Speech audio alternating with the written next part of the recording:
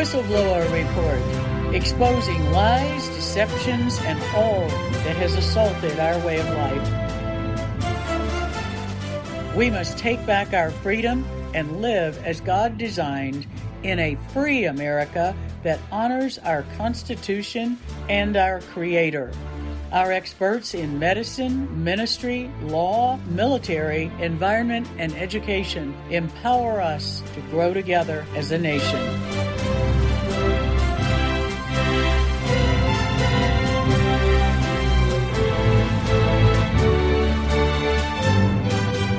For such a time as this, the Whistleblower Report offers truth and solutions.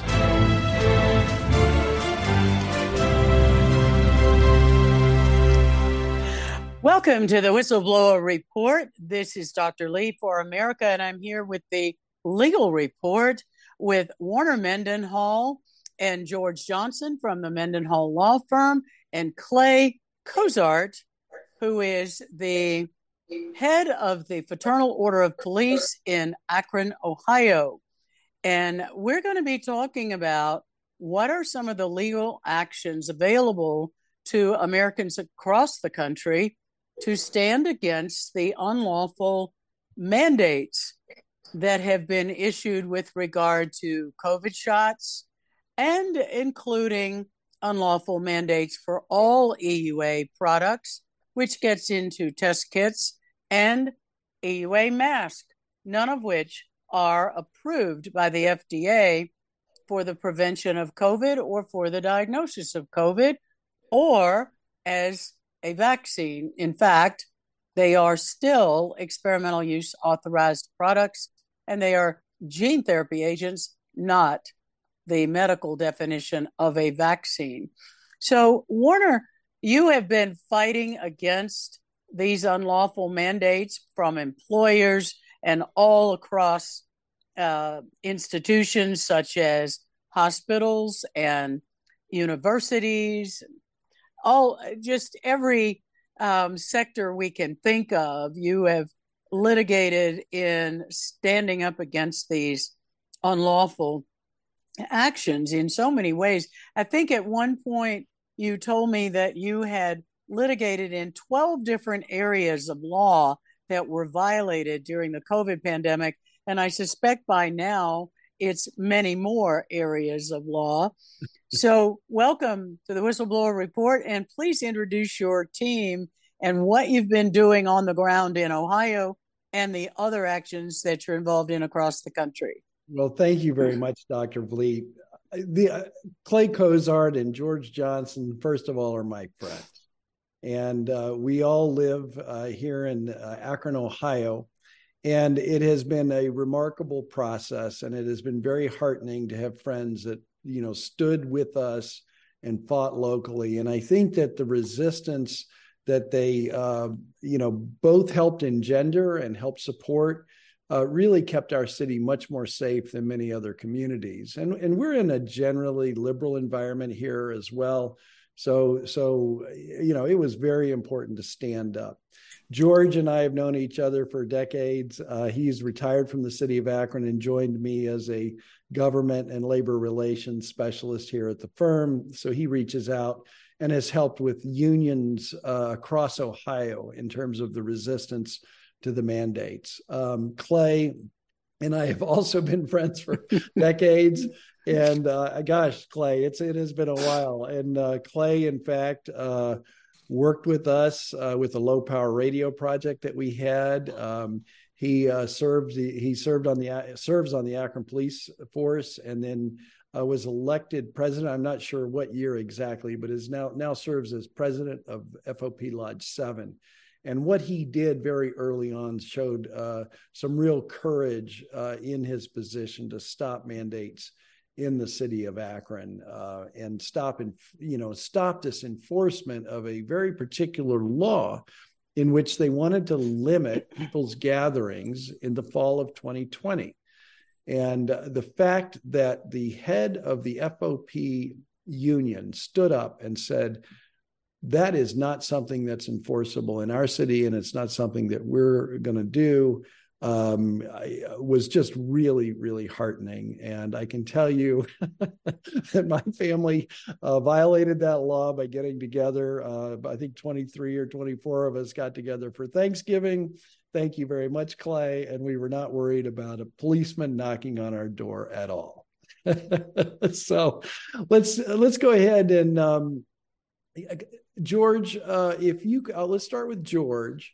Could you describe, and I think one of the things that's important here, and we were talking about this the other day, is just that, our local connections and our friends, and making sure that we have these local connections and are communicating to each other.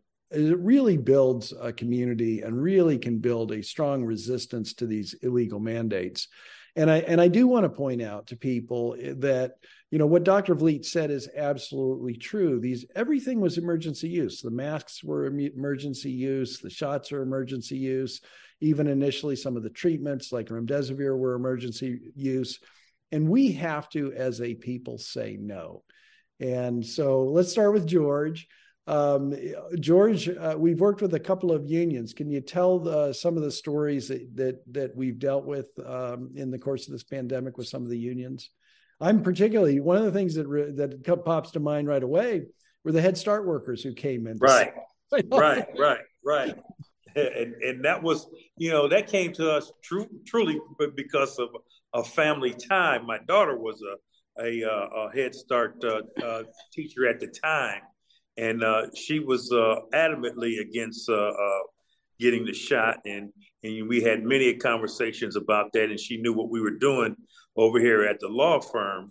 And so when she was mandated to get the shots along with her coworkers, first thing she did was call me.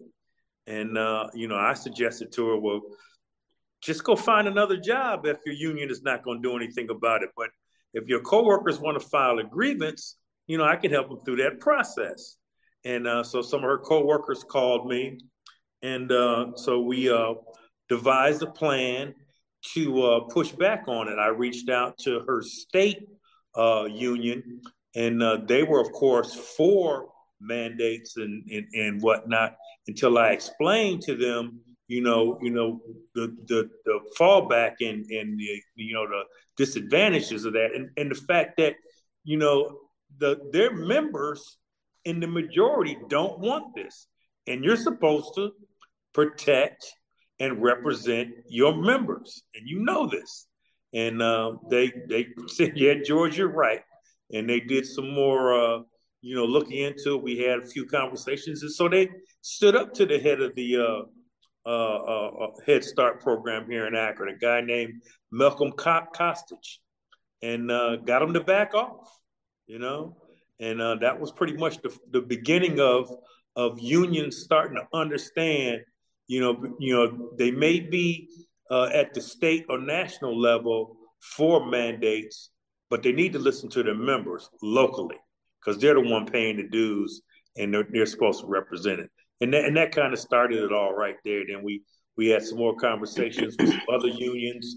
I believe it was what was the name of the union down in Portsmouth? Warner, it slips my mind. Well, we had a number of union employees who were federal, and some of the ones in Orville were steel workers. The unions down in Portsmouth were energy workers. Right. Yeah, those are the ones. And it was interesting because in Portsmouth, the local president really did stand up and fight. And that effort, we salvaged a couple hundred jobs at what's called a gaseous diffusion plant, which is a nuclear refining plant. And we saved 200 jobs in that location. But that's just because the local president stood up and fought and got them back. So, George, one of the things that you did with Head Start, and you kind of alluded to that, you went to the local president. Did you go beyond the local president with Head Start? Yeah, the local president wasn't sure what to do, how to handle it, was a little nervous. So, I knew the second president They have a first president, second president, and a business manager is the hierarchy in that council. So I knew all those guys. So I reached out to the second vice president down in Columbus, Ohio, and a guy named Dave Martine, and had some discussion with him. He agreed that he needed to take a closer look at this, and you know, seen fairly quickly that the majority of his members didn't want this, and they needed to listen to their membership. And one of the things that you knew was how unions are structured. So we have the locals, but then we have state level organizations as well. And then ultimately there's a national organization, which they call the international. And so you were able to move into the state level as well and encourage them to behave properly, correct? Correct. And I'll say that the international is still pushing mandates. I've seen literature recently, and that just goes to show that some unions have a disconnect the further you get away from the local. Well, George and Warner, this absolutely illustrates beautifully what General Michael Flynn has been speaking and traveling across America and speaking on social media and as often as possible, that local action is where it starts, and local action has national impact. Mm-hmm. And so I think you are, in all of your local efforts, you're good examples of that. Correct. And I believe so too. But that I've noticed that throughout my career and my union involvement, local, when they do drive their personal thoughts and feelings to the state level and they drive it to the national level, then you can get some action. But, if members are not involved in speaking out or not, understanding how the process works, and that's basically what it comes down to, education of how the process works, so they can make sure that their local, national, and international leaders are communicating their thoughts and opinions. Well, one of the things that is curious to me, George, is, they were able to push back locally despite the international union having bought into the Biden program here. And why were they able to be independent of the international? What happened there? Well, once they get an understanding of how the process works, and that's one thing that I was able to give them some understanding, they do have their own autonomy. When I used to work as an organizer for the unions, when I would bring a new union on board and put in new union officers, I would always stress, look, you need to understand, first of all, your contract once it's developed. If it's already developed, learn it. And then you need to understand your local constitution, your state constitution, and your international constitution. So you know how to work within these systems, and you also know your rights. And it's interesting, in a lot of situations, sometimes we found local leaders who aren't that well informed about those contracts or their rights to resist things like this. And George has definitely played a role in that. I want to move on a little bit to Clay. We'll come back to you, George, for a minute. But Clay, as the head of a local union, FOP Lodge 7, what was it like for you? Where did your state level and national level people fall out on this issue? Well, and that may be a slight difference between the Fraternal Order of Police and other unions, is even the national leaders. I just came from a conference in August, will tell you that we are a bottom-up organization. And so local presidents have a huge influence on not only our state, but also our national. And so they will yield to local presidents in a lot of different topics or issues or what have you, and especially with this COVID issue and these vaccinations. And I was not hindered whatsoever by my state leaders or by the national leaders.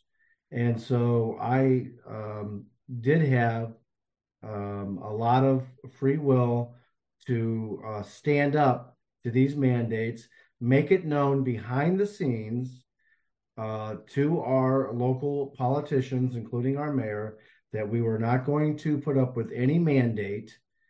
And they definitely got the message when our local leaders, and to include our mayor, mandated that you could have no more than 6 people at your Thanksgiving table during that first year of COVID, and that the police would not go to door, but they would respond to complaints. So I made it abundantly clear because nowadays in policing, you have a chief that's nothing but a politician, mainly appointed by the mayor. Mostly, a lot of the trend is to go outside your department, which we did for the second time, and it was not a successful endeavor again for the second time. But so they're not going to stand up. And so I had to stand up against the mayor, against the chief, against the city council, and state that my union members were not going to go to these houses and check to see how many people were sitting at your Thanksgiving table. If we received a call, I instructed my members to just drive by, respond as you're ordered to whatever address, and then just drive by and say, check's okay. And you're not going to get disciplined. And if you are going to get disciplined, I will fight to the end, whether it is through the grievance process or all the way to arbitration, to make sure that you're not disciplined. And my members were united, and they did not follow through on mandating this or enforcing this mandate that you could only have so many people in your at your Thanksgiving table. I'm really glad to hear that, Clay, because that was such an outrage, and it was so absurd medically that there was some arbitrary number of people that was safe to have versus one more than that, and somehow it was unsafe and therefore going to reduce the spread. It was absolutely ludicrous. And this just made me apoplectic to hear that. So I'm glad to know they did not stand up for that here in the city of Tucson, where we have, unfortunately, council and police are flagrantly supportive of sanctuary city, violating immigration law, and eager to support all of these kinds of infringements on our freedom. Yeah, and unfortunately, we don't have that in Akron. But I will say this: that despite our opposition to all of that, we had another fight after that, and that was the city mandating officers to go home and what they would do is they would say that, hey, we believe that you have been exposed by somebody, and so you have to use your own time and go home for 2 weeks and not come to work. And we fought against that, and we had a grievance. It took 2 years, and we fought that, and we won the grievance, and everybody got their time back. But who is the city to say who? They aren't Exactly. doctors. Exactly right. Who are they to say that you need to go home and be away from work because we think that you were exposed? It was getting into the silly season. Well, it was absolutely, it was ludicrous, and it was done as a method of control of the population, not on any medical grounds. And the PCR test that they were using was not medically reliable. It was not a diagnostic test, never intended to be, and it wasn't reliable because they could arbitrarily decide how many cycle thresholds they were going to run. And the more the cycle thresholds that they ran, the more cycles they ran, the more the false positive. So we had hospitals that we had whistleblowers reporting they were running those tests at 48 cycles, at which point you have about an 85 to 90% false positive rate. Right. But in this case, they weren't even testing because at that time they didn't have tests. And so they were just based on that they thought that you might have been exposed, It's you were to go absurd. home and use your own time. Okay, if you're gonna mandate somebody to go home, it should be on city time, not on their own time. And even Exactly. then, the CDC at that time, if you thought that you were exposed, you at that time you were allowed to report to work as long as you had a mask and you stayed 6 feet away from other people. And during that time, the politicians, they got to work from home and get paid and not use their time. Right. And Yeah, so all the way unfair to my around, it was members. outrageous. So unfair to my members. And so getting back to the state and the national, I had no encumbrance by those organizations. They know that a lot of these issues are local, and they allow the local leadership to make those determinations. And maybe that's not what another president may do in another local jurisdiction, but that's the way we chose to do it. And we pushed back. We're not going to allow, politicians to tell us that we have to stay home and use our own time because they think we were exposed. Clay, I have a question for you though. What this was a very public stance you took. It was on the front page of the newspaper that you took this stance. Did you have any retaliation or backlash that you felt, and did any of your members have any retaliation? Well, we have a very liberal corporate media newspaper in town that I'm surprised they're not out of business yet. So they try to create all of these situations that they think are going to get a click online or sell a newspaper. And so we did receive a lot of bad press, if you will, from this corporate local newspaper. But for the most part, believe it or not, the citizens were on our side, especially when we took that initial stand to state that we are not going to prohibit you to have people at your Thanksgiving table. And once we did that, we had the support of the people going forward, and they trusted the FOP to make those determinations. Well, that's so important. I mean, and the other thing that I wonder about is, we as citizens of this town, we want our police protection. I mean, actually live in an urban core area of the city, and I have to say our police protection in my neighborhood is superb. We've had some incidents there, and man, it's superb response in this town. And I guess that's one of my questions too. Did some of these layoffs, these 2-week layoffs, did any of that cause any danger to your officers in your union? Well, absolutely it did, because we had so many people home. Mm-hmm. And let me tell you, during this crisis, the only people that were benefiting were the criminals.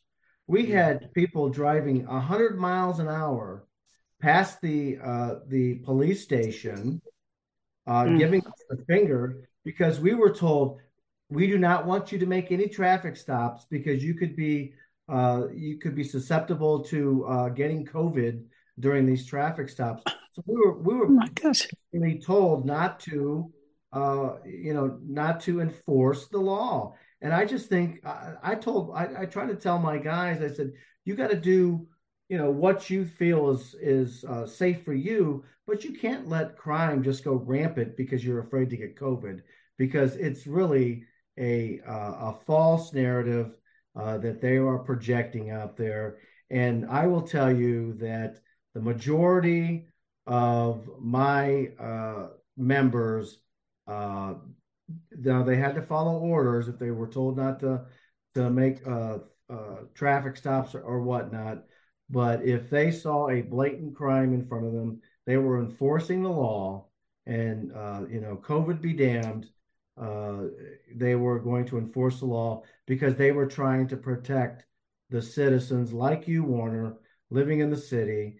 They were trying to protect those people who they swear an oath to protect, and also they swear an oath to protect the Constitution.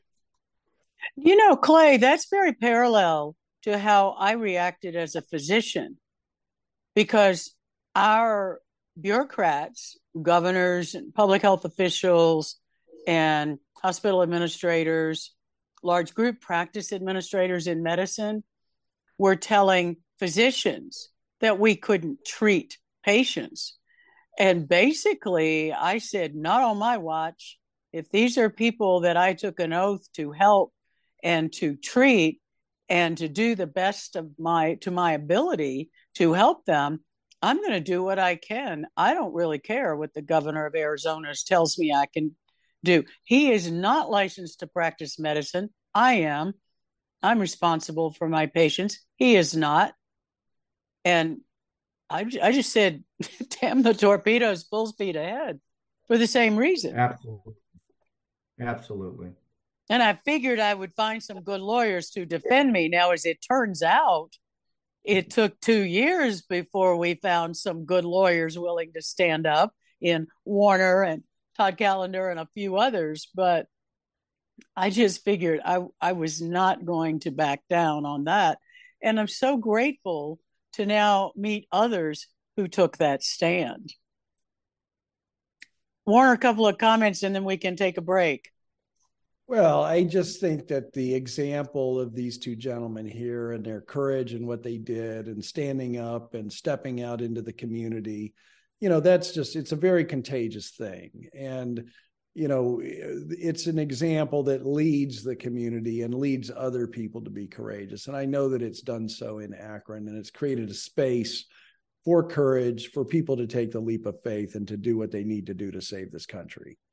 And along that line, Warner, there have been psychological studies over decades showing that what helps people in a group setting decide to do the right thing is it only takes one or two people to question something that isn't right and to make a statement, to stand against it, and it emboldens others to join in. You've got to have someone take the lead, which obviously Clay did, George did, and you did on the legal front.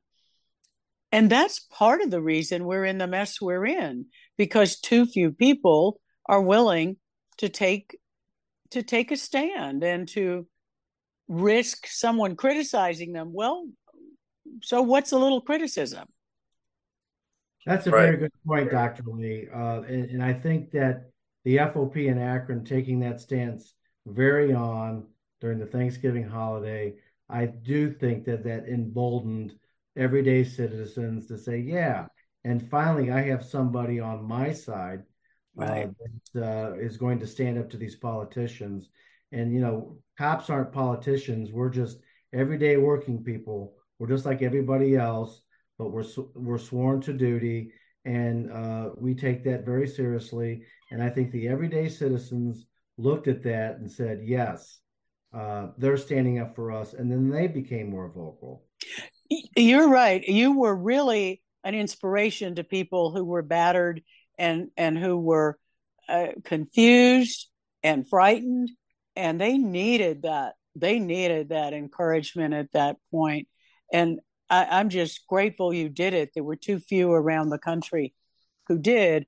And as we go into the threats of more intimidation, more lockdowns, more mandates, more masking, more shots, and more tyrannical control over our bodily autonomy and our ability to move around as free citizens, it's really imperative that we get this example out to people and show them this is the local action that makes a difference and helps preserve our freedom. That's what America has always been about. And it's getting beaten out of us with this turning to the government for every answer and dependent on the government to solve all problems. So I just am grateful that you have provided such incredible leadership in so many different ways in Akron in the ways you've stood up. Let's take a break here and we'll be right back. This is Dr. Lee for America with Truth for Health Foundation's Whistleblower Report. Check out our website at www.truthforhealth.org and download our treatment guides and our medical legal fact sheets and guidance on how you can protect your life and health and your family and your communities. And check out our brand new Truth for Health store with top quality nutraceuticals to help protect your health. And these are products only sold through medical practitioners. So you have a chance to look at something that is better than what you buy in the grocery store and improving your health while we all take a stand to preserve our freedom. We'll be right back after the break. This message is from the Truth for Health Foundation. Hi, I'm Dr. Sam Sigloff, a family medicine physician and a major in the U.S. Army. The following are only my opinions. Service members are being coerced to participate in medical experimentation, with over 7,500 service members being discharged for refusing to participate, many of them losing their retirement and medical benefits. There are allegations that the DoD is committing medical fraud, violating the Religious Freedom Restoration Act, and violating constitutional rights of service members. Strong men and women stand ready to defend so that you can sleep peacefully through the night. Now we must stand watch over the military so they can sleep peacefully through the night. Please get involved to help protect the military. This message brought to you by the Truth for Health Foundation. For more information, please visit truthforhealth.org. That's truthforhealth.org. That's truthforhealth.org.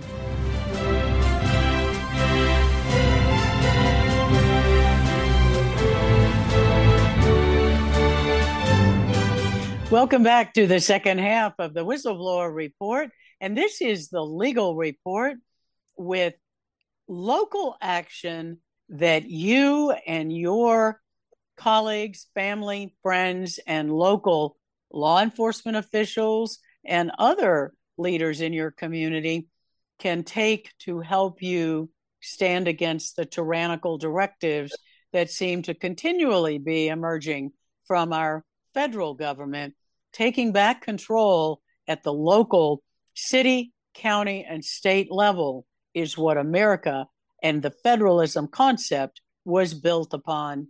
And here with us is Warner Mendenhall of Mendenhall Law Group and his colleague, George Johnson, who is a government liaison specialist, government and civic liaison specialist, and Clay Cozart, who is president of Local Number 7 Fraternal Order of Police in Akron, Ohio.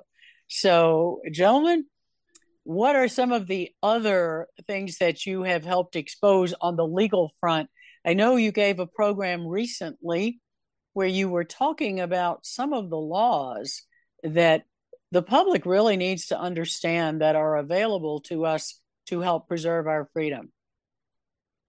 Yeah, George, I think one of the things you've seen a lot of situations. I mean, you and I've been traveling around this country quite a bit.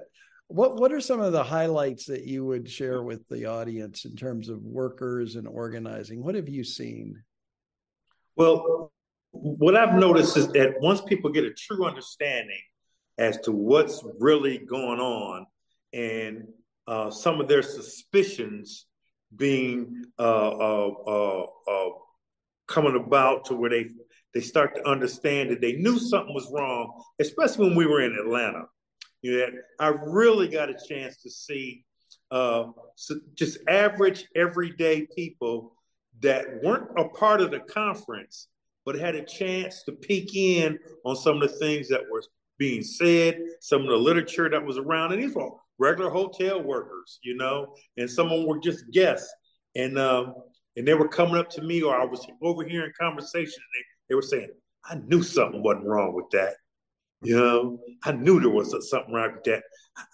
I need to find out more about what's going on. I'm glad I didn't take that shot, or I shouldn't have took that shot. And that's what kind of stands out to me is that when once people, who already had some sort of gut feeling, actually get real information and how their brain just clicks. Yeah. I forgot about that, George. Thank you for reminding me. But it was so funny because a lot of the hotel workers would come in and they'd be, dealing with the room and dealing with the people, but then they would hang out for a minute and just listen. Yeah. Hear some of the people talking about what was going on in their communities. And we had people, of course, from 32 states and a couple of different countries. Australia and Canada had come down. So yeah, we had the one young woman who had, actually snuck across our border up in Maine to get to Atlanta because she couldn't get on a flight. So, oh my gosh, what stories? Yeah, that's interesting. And that, it is true too, that everyday people just don't, we have, that's what we have to do. I mean, the education that we need to do so people understand their rights, whether it's going to, having to wear a mask. And, that was an EUA. You did not have to wear a mask. Right. And your union, force that union to represent you and force that politician to back down. I mean, if we say no, if we just don't comply, that's the answer here. And everything was couched in kind of a legalistic way, as if these really were mandates. They're not. I mean, that's the fundamental thing, is that you have an opt-out provision on any emergency use authorized vaccine, medication, product, anything. And all of this was under emergency use authorization. So people need to just understand what their rights are. And they just walked all over people in so many ways.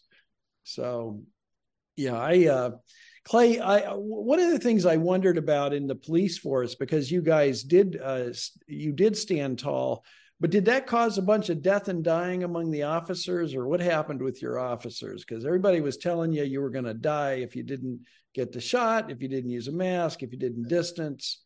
What happened? There was no significant difference whatsoever from the common flu season. And I'm just telling you that I would say that 90% of my membership did not get any shots, and still haven't to this day.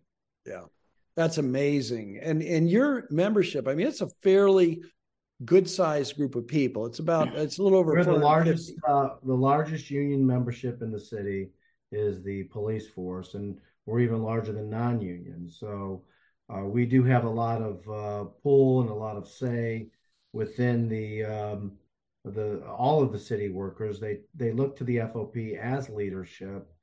And there are a lot of times when our city will know they can't mandate something to the unions because it has to be negotiated, but we'll still mandate it to non-union members.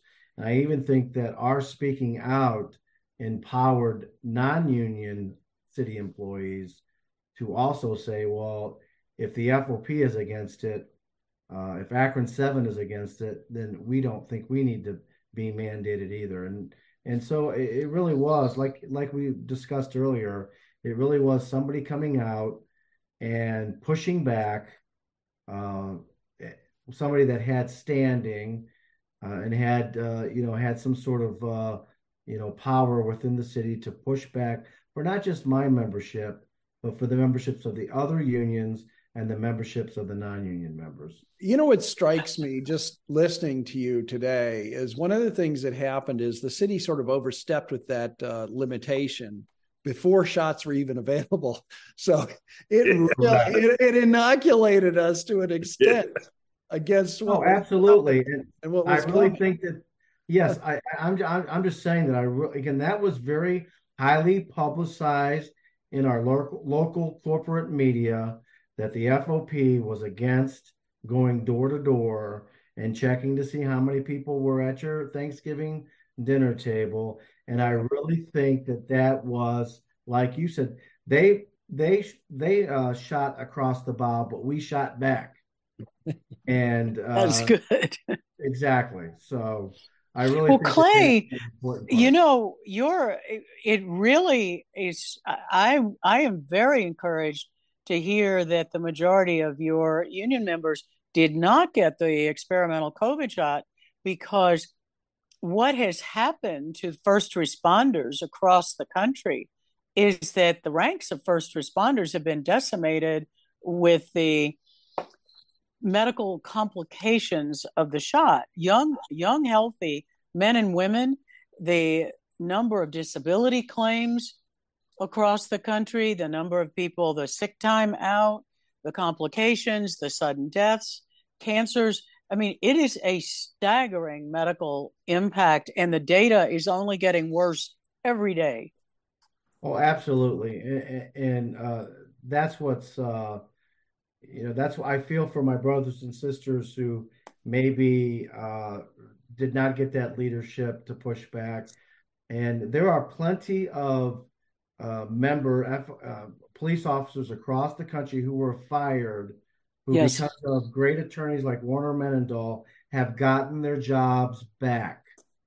And they stood tall. They stood for what they believed in, and they may have taken a hit, and they may have lost some income, but they got that income back. And in some instances, they were awarded time that they could have been working extra jobs or could have been working overtime. And so it was a sacrifice to them and their families. Let's not forget about the Right. families. Their families have also suffered because uh, you know, you're going to be taking these shots and then that's going to affect their families, not just them. It's just not about them, it's about their families. And so they took that sacrifice and did not get the shot and then sued and then got their jobs back and got back pay plus. And so even more than me being a leader out there and fighting for that, I feel for those members who were fired across the country, but yet stood there.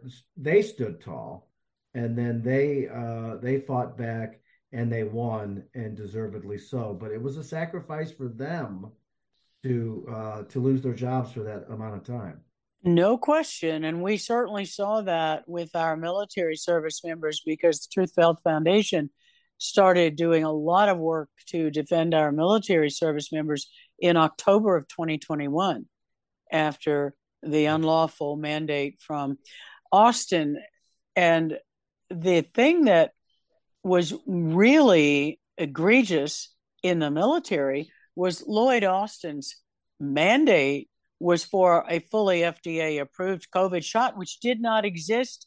They knew it did not exist. And the shadow policy was to enforce the mandate with the experimental products, and they knew it. So it was a devastating time, and it took a lot of courage to risk your livelihood and your career and your retirement, your medical benefits, and your family security to stand up against that.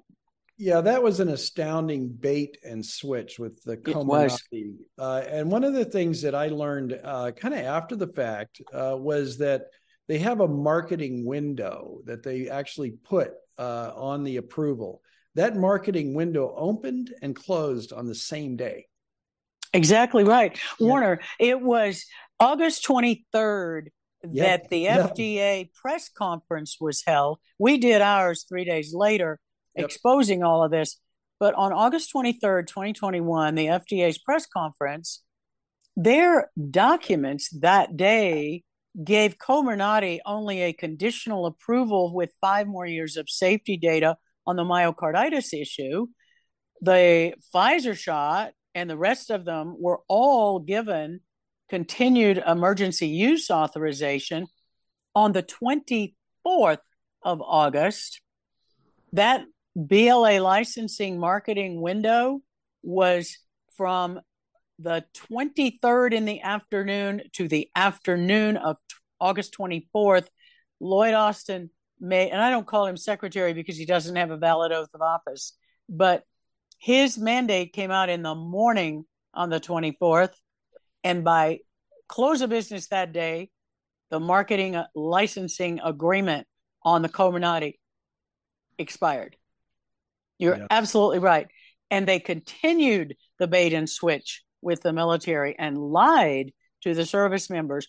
Those leaders, those generals and commanders and all of the higher ups that followed the Pentagon directives and the politicized Department of Defense directives to mandate those shots or purge those military service members literally were following unlawful orders, and they all knew it because they knew that Comirnaty did not exist.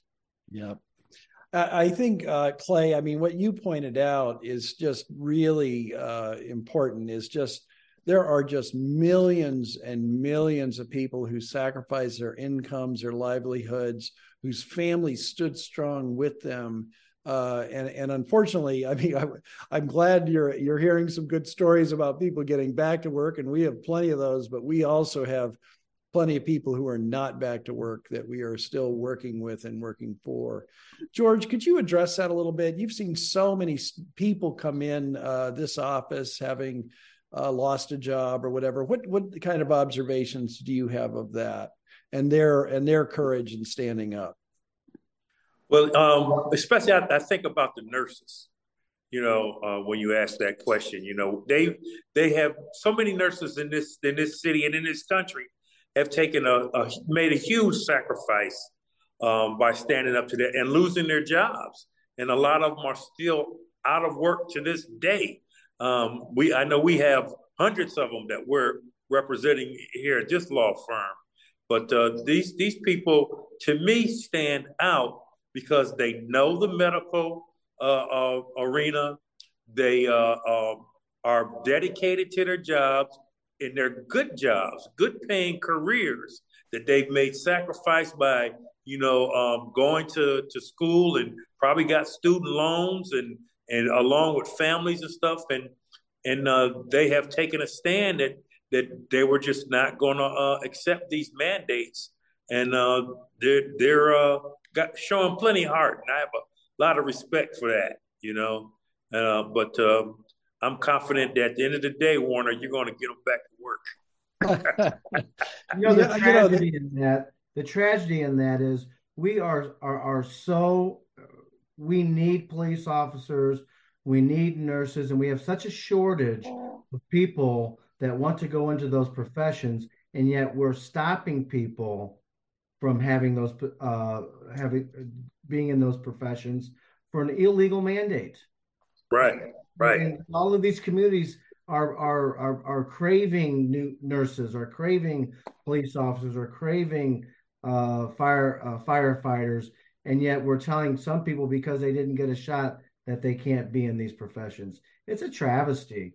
One of the things that we saw, even though the city of Akron does not have a mandate for the firefighters, there were some barriers in terms of EMT training and things like that, paramedic training, that the hospitals that would allow you to come in and do your practicums were then requiring the shots. And that did, we do have a situation like that we're dealing with here. So even though the city didn't mandate, just because the medical institutions were mandating and requiring we have some young people who are not EMTs, paramedics, firefighters, because of this ridiculous policy by some of the institutions. And even going further, some of the institutions didn't mandate, but their software that they had to go through, the online software, you couldn't proceed with the program unless you said you were vaccinated, quote unquote vaccinated. So, I mean, the software caused a block, not even the institution. In one instance, I was like, are you kidding me? And there was no way around it. I mean, and then the young man I'm thinking of, I mean, we have some litigation we're preparing there. George, one of the things, go ahead. Warner, I wanted to ask a question about that because you've seen it and I've seen it, these egregious violations by the hospitals. The hospitals were used as weapons of the government control and mandates that the government was avoiding doing, but they were actually giving payments to the hospitals to do all of this. And the hospitals became more tyrannical than at any time in my career in medicine, which spans now almost 40 years. What have you uncovered in litigation about the way in which hospitals were paid to carry out these mandates? Well, I mean, there's a number of things. I mean, I think the most egregious thing was this threat to pull your Medicare and Medicaid funding if you didn't go along with the program, because most hospitals are fully dependent on Medicare and Medicaid to function. So this national system then completely yoked the hospital administrations, and they were not willing. It seems like I don't want to say none, but very, very few hospital administrators were willing to stand up and do the right thing. On top of the threat, that's the stick.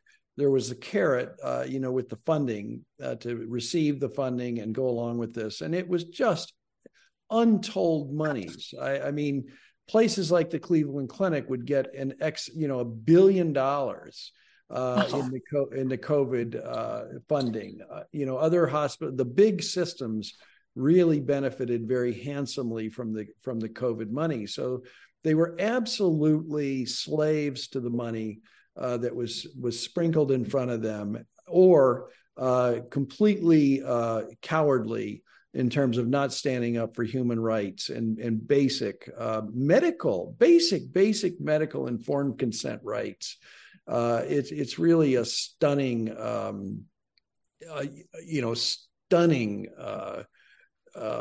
reversal of the duties that we always thought our medical profession was following. I'm ashamed of my profession for the way in which, as across the board, the majority of doctors and hospitals absolutely violated every moral, ethical, medical, and legal standard in medicine that has been there for my whole career.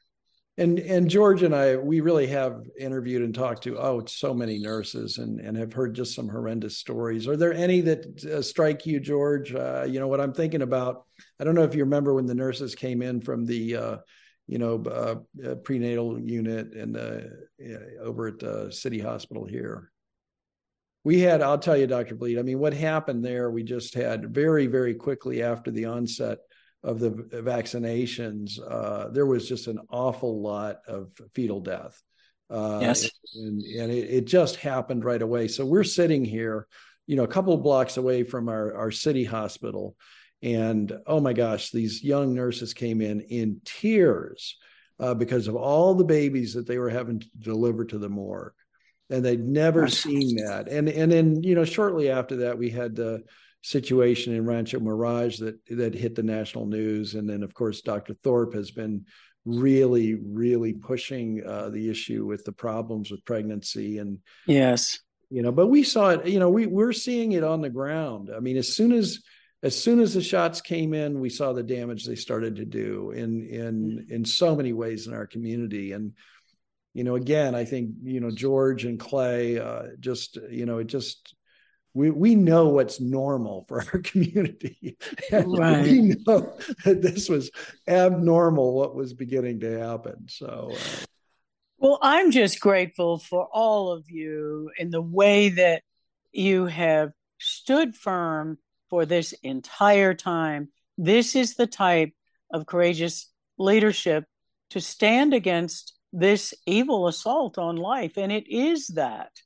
And there is no question in my mind, because we've done a number of programs with Dr. Mike Eden, former Pfizer vice president and research toxicologist, and someone who spent his career in rational, safe drug development. And he has analyzed every step of the decision-making process where choices were made about the way in which the COVID shots, for example, were designed. And he said at every medical choice point, they chose the more dangerous option. That was a chilling analysis to think about. And it is going to take people of courage, people of faith, and people willing to push back and stand against this. And I just am grateful to know all of you, and Warner especially, to be working with you in so many ways with our foundation and your legal work. So I invite you all back anytime that you have issues to bring to the public. And for all of you listeners, I want you to know that this is the kind of citizen and leadership initiative that you need to seek out in your community. You need to go and meet with your local union leaders, your local attorneys, and try and encourage them to work together with the citizen groups to stand against these unlawful intrusions in our core freedoms across the board. Any other comment, Warner, George, or Clay, as we wrap up today? Well, I appreciate you mentioned the attorneys, and we are trying to organize the attorneys under the banner of Freedom Council. And we've set up a website for any attorney who wants to join us, freedomcouncil.org. Sign in. I mean, we're trying to help attorneys fight these battles. So come to freedomcouncil.org. Let's get you on board, and we're trying to do everything we can to support you if you need help. And Truth for Health Foundation and Warner Mendenhall Law Group and freedomcouncil.org are planning another legal symposium on medical legal issues for 2024, right, Warner? That's exactly right. Okay. Clay, your closing comments to your fellow police union leaders out there and fellow police officers that are listening. Well, I just want to thank you and Warner for this opportunity to get our story out there and our message, because many times we have a lot of the same issues in different local communities across the nation, but we don't do a good enough job to communicate with one another. And so this program allows me to give my personal experience out to others across the country so that they may look to this, and maybe they may have the same situation going forward. This is not over. This is going forward. It's going to get worse. And so I appreciate you and your organization for allowing me to have this vehicle to get what we've been experiencing and what we've done in Akron, so that maybe others can learn from it. Well, you are welcome to come back anytime you want to get a message out, and we'll help you do it. Thank you. And George, your comments to communities across the country and people in your similar role in other organizations. First of all, I'd like to thank you, Dr. Lee, for giving me this opportunity. I'd like to just encourage people to get an understanding of their local community, of their leadership, not only within their union, if they're a part of a union, but also within their communities, such as their city council, their mayors, the other politicians and leaders that make up their city. Understand their local charter, try to understand any constitutional issues, and be able to stand up for themselves with knowledge. Knowledge is power. Yes. And being able to have good relationships with some of these people who may not truly understand or have a good understanding of what the majority of people are thinking. You need to get that information to them and work with them and try and convince them that the people, to listen to the people, because they're the ones that matter. And you are so right. We, the people, have more power than we realize, and there are more of us than there are of those trying to control us.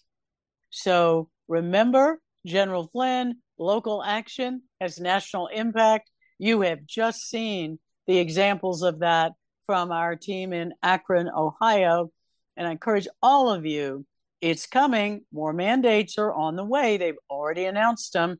They've already announced, and the fear mongering has started for the next pandemic. So let's be prepared, get geared up, and start making your local connections to stand strong and exercise your constitutional rights as free Americans.